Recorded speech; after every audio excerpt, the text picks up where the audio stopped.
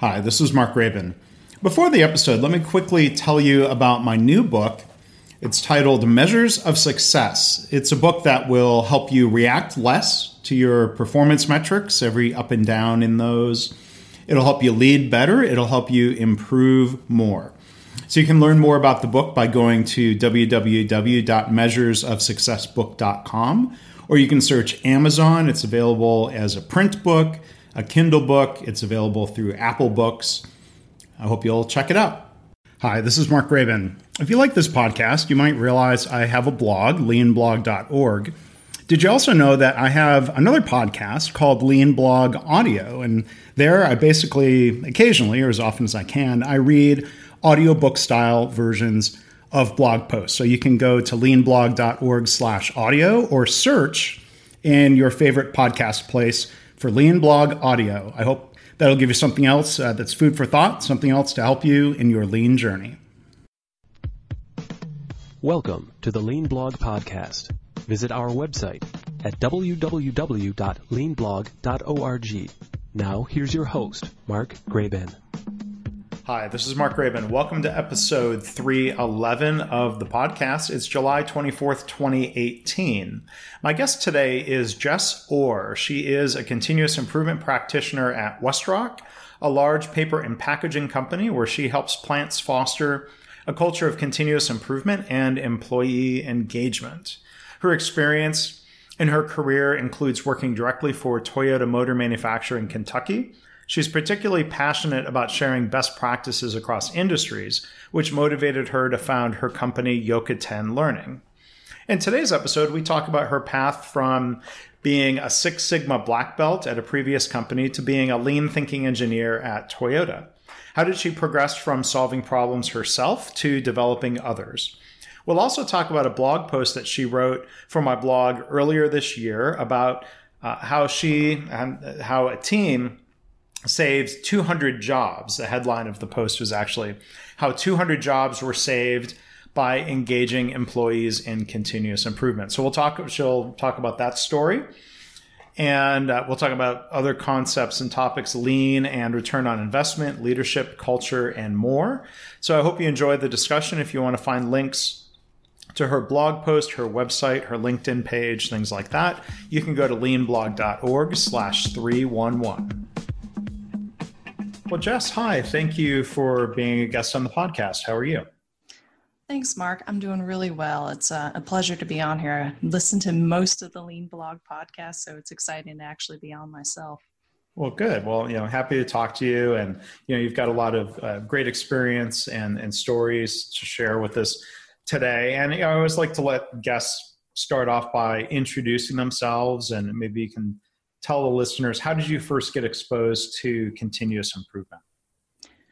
Well, my name is Jess Orr, and I work as a continuous improvement practitioner at WestRock. So it's a large paper and packaging company. And I've been in industry for about 12 years, kind of the traditional path. I went to school for mechanical engineering, and I graduated, and I started working as a tooling engineer. And I had the opportunity to take Six Sigma black belt training. And I'd never really seen anything quite like that. Some of the tools they taught us, how to improve processes, and really fell in love with it. Started applying it in my work, started seeing some good results. But it was always very focused on the tools, right? So what tool can I use to solve this problem? How can I solve this problem? And while we saw some good gains from a lot of the work that was done using that methodology, I noticed that it was limited in how well it sustained. There was something that was missing.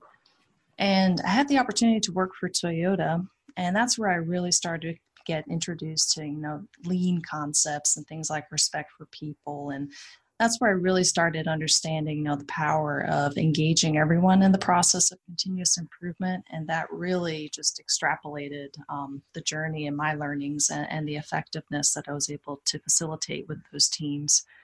And I've spent about 5 years at Toyota and then transitioned into my current role. So that's where I am now. Mm-hmm. And what types of roles did you have at Toyota? At Toyota, I started off actually working as a stamping die designer. So for new product models that came out, we would have to design the dies to stamp the shell body components for them. And sitting in front of a computer for 10 hours a day was not my favorite thing to do. So I transitioned to a quality engineering role, and started off as a quality engineer and then moved up to an assistant manager. And, I'd be curious to explore a little bit in, what you described as a little bit of compare and contrast between, Six Sigma certification and projects versus, if you will, a culture of continuous improvement, or, a lean culture, or the environment at Toyota. And I don't say this, I'm not trying to be critical of Six Sigma. I think it's just there's some differences where Six Sigma methods and belts and projects can certainly help solve some problems. But like you said, if the focus is on tools and, sort of the individual focus of how can I solve it, that's different than what you experienced in terms of problem solving and improvement at Toyota, right? Yeah, absolutely. I mean, as you said, I definitely would not knock Six Sigma at all. I mean, I still use it in my current work. It's appropriate for depending on, the problem that you're trying to solve. There's certainly some tools that are available there. But what I learned at Toyota was it was much more of a holistic approach. It was, how can we engage people, especially the process owners? And I would say that's one of the biggest differences that I found. So with my Six Sigma training, I kind of came in as being the expert, right? I'm the one who's been trained on these tools. I'm the belt, I'm going to kind of, facilitate making these improvements, versus more of the approach that I learned at Toyota it was all about the team, right? So how can we engage everyone, especially the people who understand the process the best, the ones that are doing it every day? And I kind of saw like a shift in my role. So I'm not really leading the efforts with this approach. I'm just supporting and facilitating other people to make their work better. And it was a big mind shift for me, really having to learn, what it means to be a project leader is really the one who's, facilitating the team to make those improvements themselves. So it was a mindset and really just a culture shift for me that happened over a period of a few years. But the results were very sustainable in terms, because if it's their idea, they're more likely to keep doing it, right? They've got some ownership of it. Yeah, for sure. And yeah, I mean, and I've been guilty of, falling into that same trap of being the engineer, the expert, the problem solver. Right. That was one of I think the recurring themes in the book Practicing Lean that I edited, and, the other stories in there and my own about, failings, for one, being in a culture where it was different than Toyota. It wasn't a culture that encouraged everyone to participate in improvement. It was a culture that looked to experts to solve things. So, and I think back to, changes that weren't well accepted or weren't sustained. Some of that was on me, and I think I've gotten better and tried to evolve as to be more of a facilitator instead of the one who figures everything out. But I think it can be tough for people if they're not in that Toyota type environment. How do we use Toyota practices, in an environment with a different culture, a different style of leadership? I mean, maybe, we can come back and talk more about Toyota, but, I'm curious if you've got thoughts, of trying to do Toyota type things in a different culture. I do. I would say, the culture at my current company is great in terms of, how they really empower me as a practitioner to do what works, right? And that's really the way that I've gotten the most buy-in is, be given, an assignment and given the freedom to, work it the way that I feel is best. But at the end of the day, what really helps with that buy-in from leadership is seeing those results at the end. So, I mean, I would recommend to anybody, it's kind of ask if your leaders are kind of resistant to using these types of, engagement in the process of making those improvements. I sometimes ask and I say, suspend your disbelief, give me 3 months, right? And let's see what the results are. And then we can adjust and adapt based on those. And so far, knock on wood, that's worked pretty well, because this process of continuous improvement through employee engagement, it works. It really does. It works. And I think that's the challenge of how can you convince a leader who doesn't share that belief or that mindset? Can you even get 3 months to try it? I mean, I wrote a blog post the other day that was sort of triggered by a hospital where, leaders had, quite specifically and quite intentionally said, the only improvement we value here is big projects with large ROI. And they describe what they're doing as lean. And I think, well, that kind of misses the mark where, Kaizen is, Toyota says Kaizen, continuous improvement, is one of the two pillars of the Toyota way, along with respect for people, like you mentioned earlier. And so it just always puzzles me for how it seems inconsistent or incongruent that an organization can say, on the one hand, we're doing lean, but we don't need that. No, the engaging people in continuous improvement. No, we don't do that. It's like they should just call what they're doing large improvement projects. And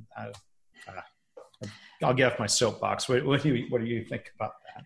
No, it's true. And I've often thought about that because I've seen that as well, where, people feel they get excited about the lean tools, and they are exciting, one piece flow, A3, tools like that, but they focus so much on the tools that they don't understand that the tools work best in an environment that facilitates people and empowers and educates them on how to use those tools. And I think the reason that companies don't focus on the culture first, it kind of seems apparent to us. We've been doing this for so long. Why wouldn't you focus on the culture?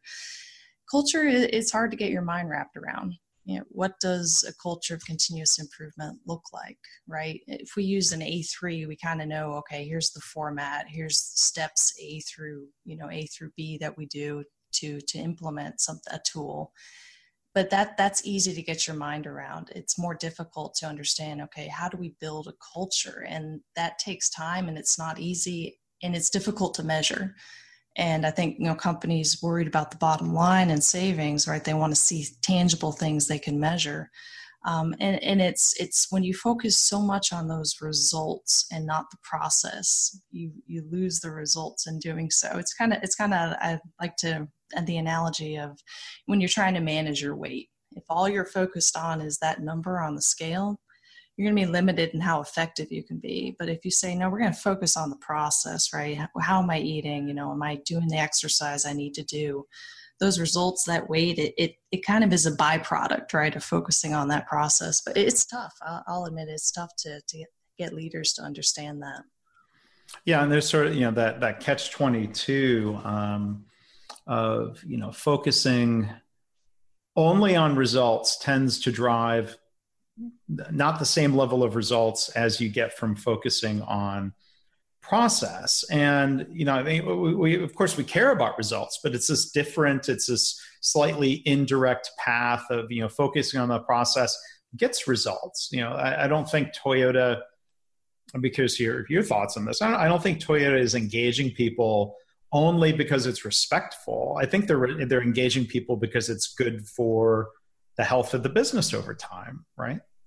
Yeah, I actually had this same conversation with someone the other day. I said, ethics and morality aside, I think that, so I think of it like if I'm one person trying to make an impact on the results, how, even if I'm very educated or skilled at it or whatever, how can I be as effective as, say, a plant of 500 people? Right. I mean, just the sheer scale, right, is going to limit, my effectiveness just being one person. But I would absolutely agree with you. I think it's as ethics aside, I mean, it is the right thing to do. It's being respectful. But I think that if you really want to impact your bottom line, this is the way to do it. Yeah.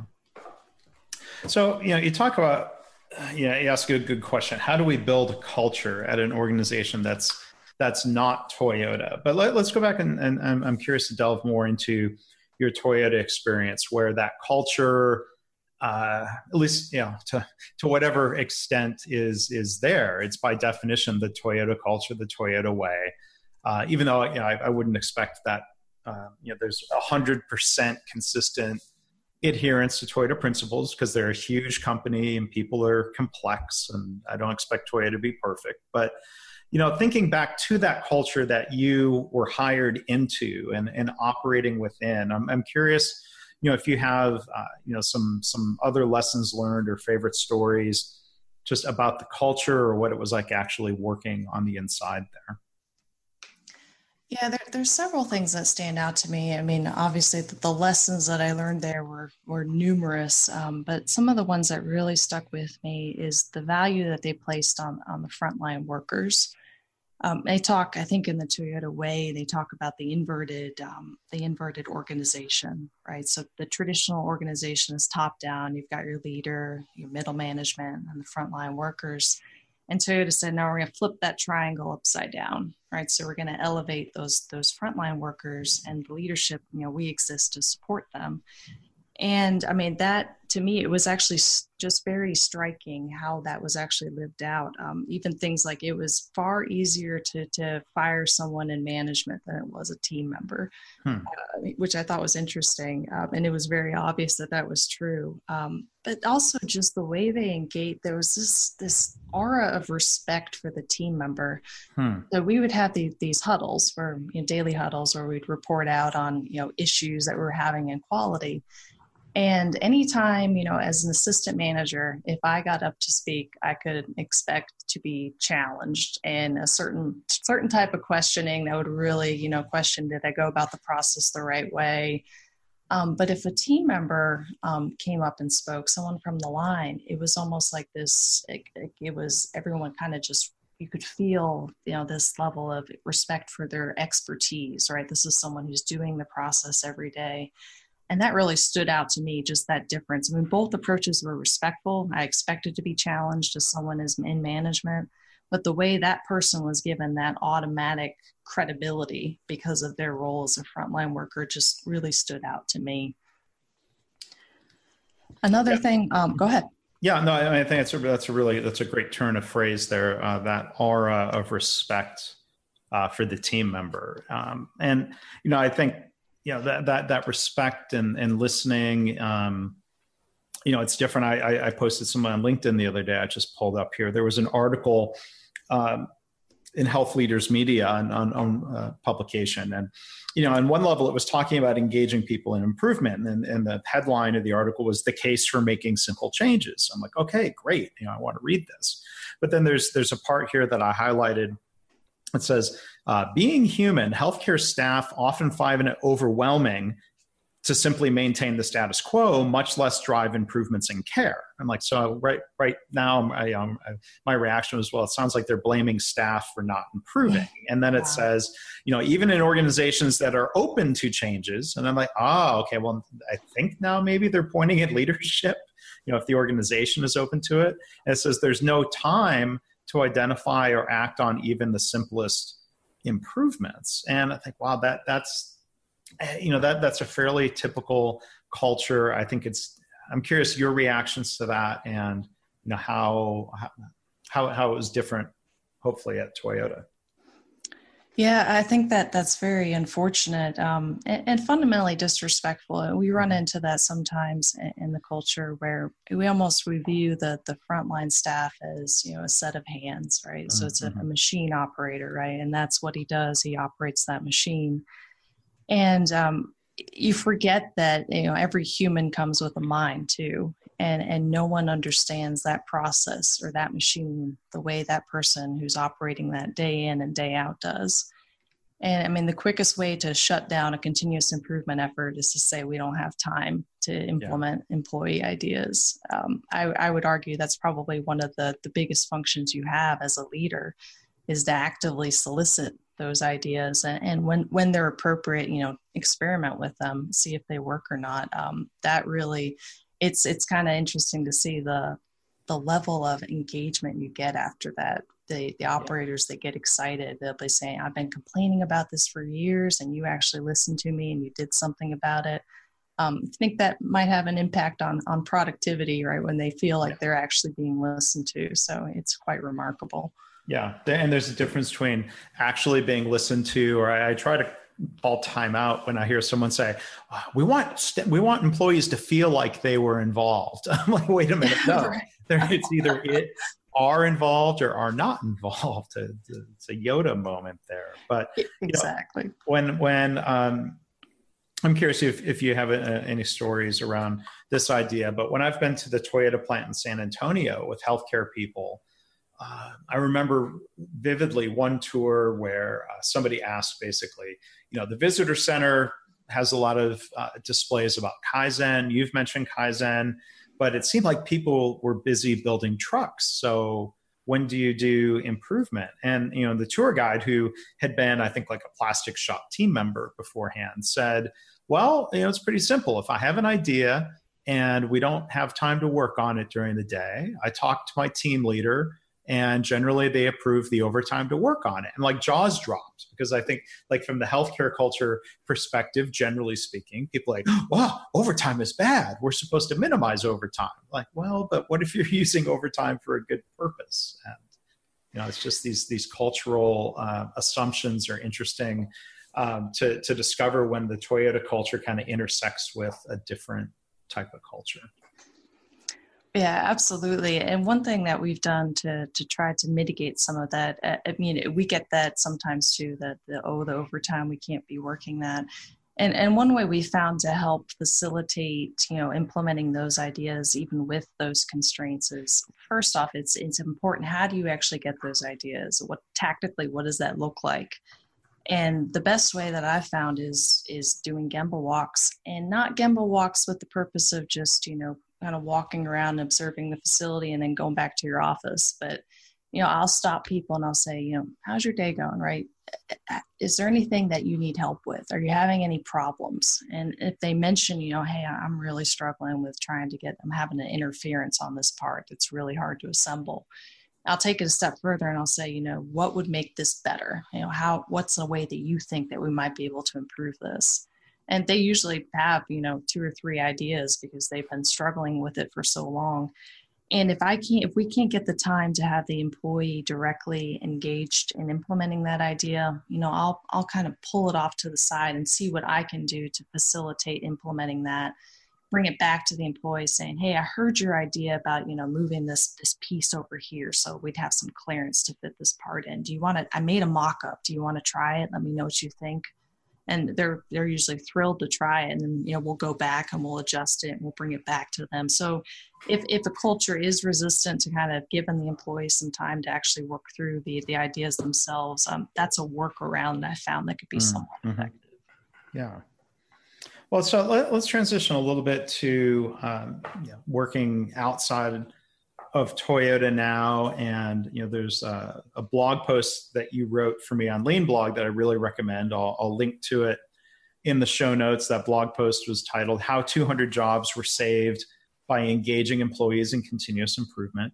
I was wondering, if you can kind of tee up that story and sort of, transition the high level story from Toyota to working in a different culture. What other types of things did you see that are sort of noteworthy in your mind? Yeah, I wrote about this in my blog as well. The struggle I had with leaving Toyota and moving into another culture. I was spoiled at Toyota. It was like working in a well-oiled machine. It was like a well-conducted orchestra. It was a joy to be there. And my current role, like I said, the culture is fantastic, and the way that it allows me to really try some of these things that I learned at Toyota. But I remember going up to an operator at a machine one day early in my new role, and watching his process, trying to understand it. And I asked him, I said, can I look at your standard work? I'm just kind of curious how this process works. And he looks at me with this blank look on his face. And I realized, that he doesn't have standard work for his process. Gosh. Right. And it was very jarring to me. And I almost went through like this period of withdrawal from Toyota where I was like, all these things that I'm used to having, they're not there. But then I started to slowly realize that, my time at Toyota was really an investment in me. And moving outside of Toyota, I saw that it was my role to invest in others now. And that to me was a big transition in my career. And it became fun.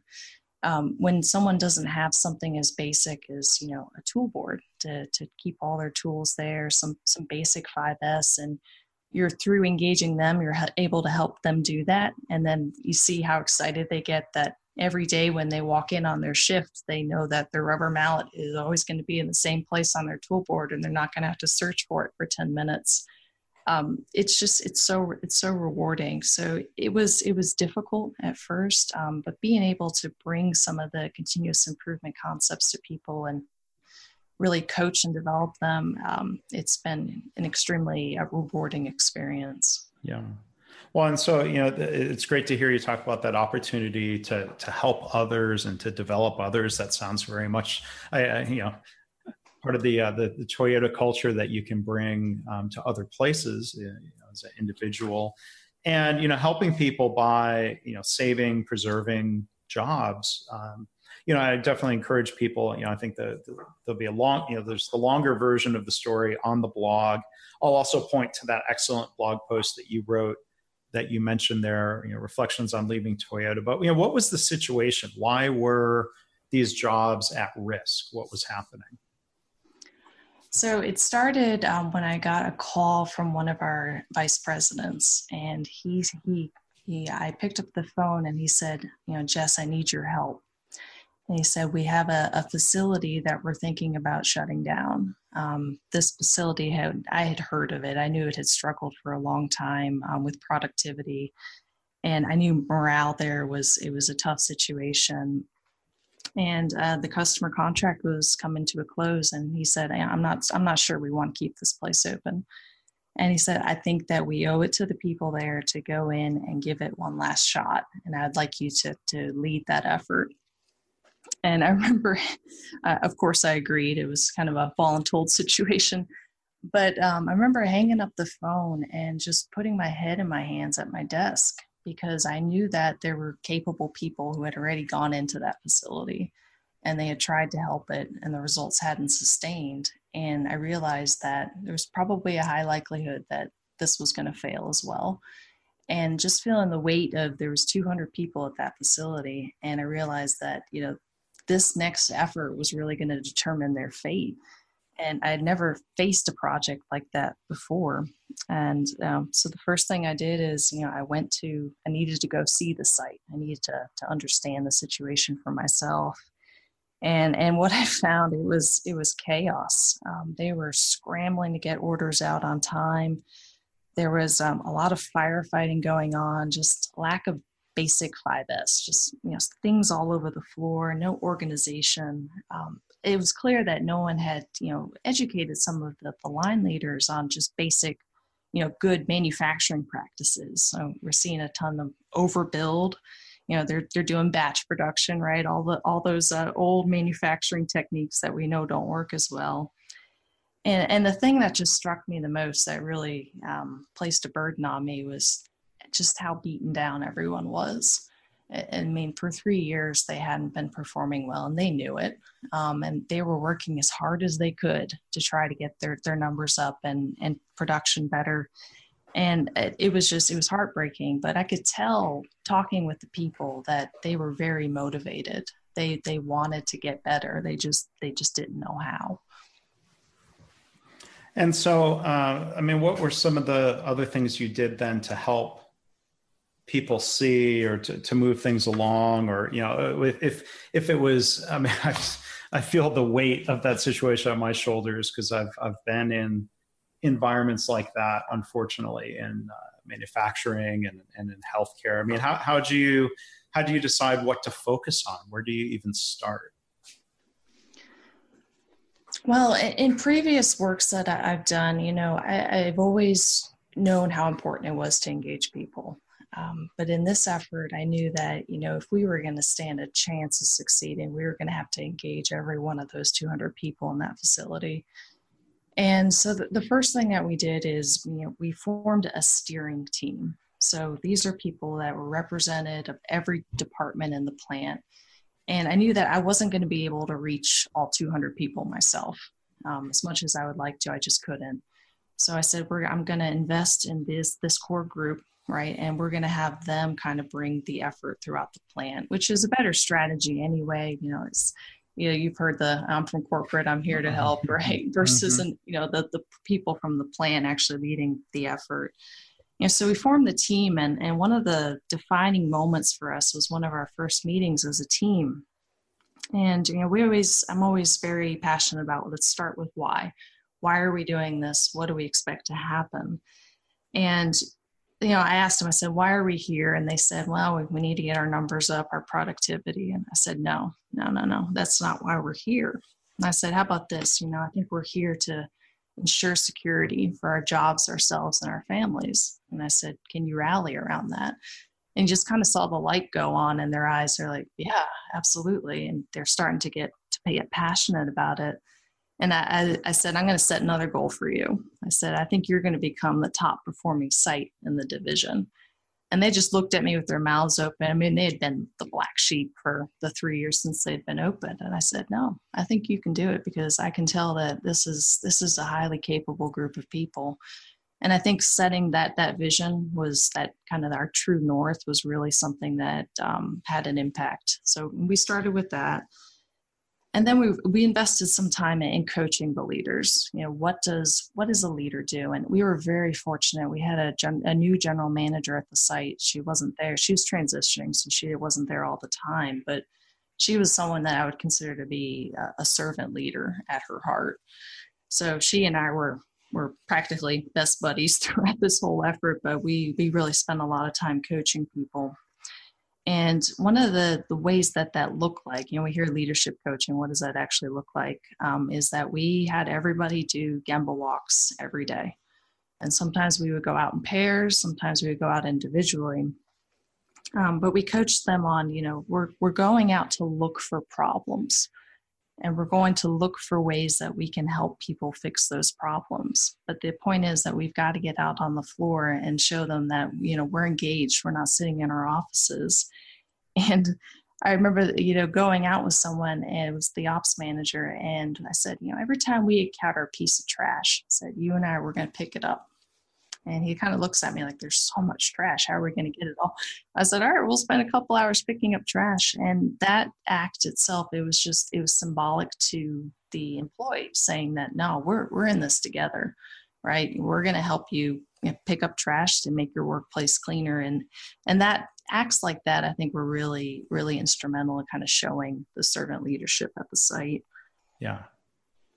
And so, in that process of, inspiring others, challenging others, kind of believing in them, what types of ideas did you see come forward that were helping, help solve this situation that everybody was in?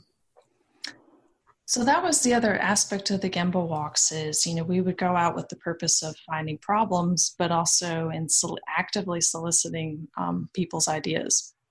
And a lot of that would just happen, organically as we're talking with them. We'd kind of prompt them and say, hey, what do you think might be a good way to improve this?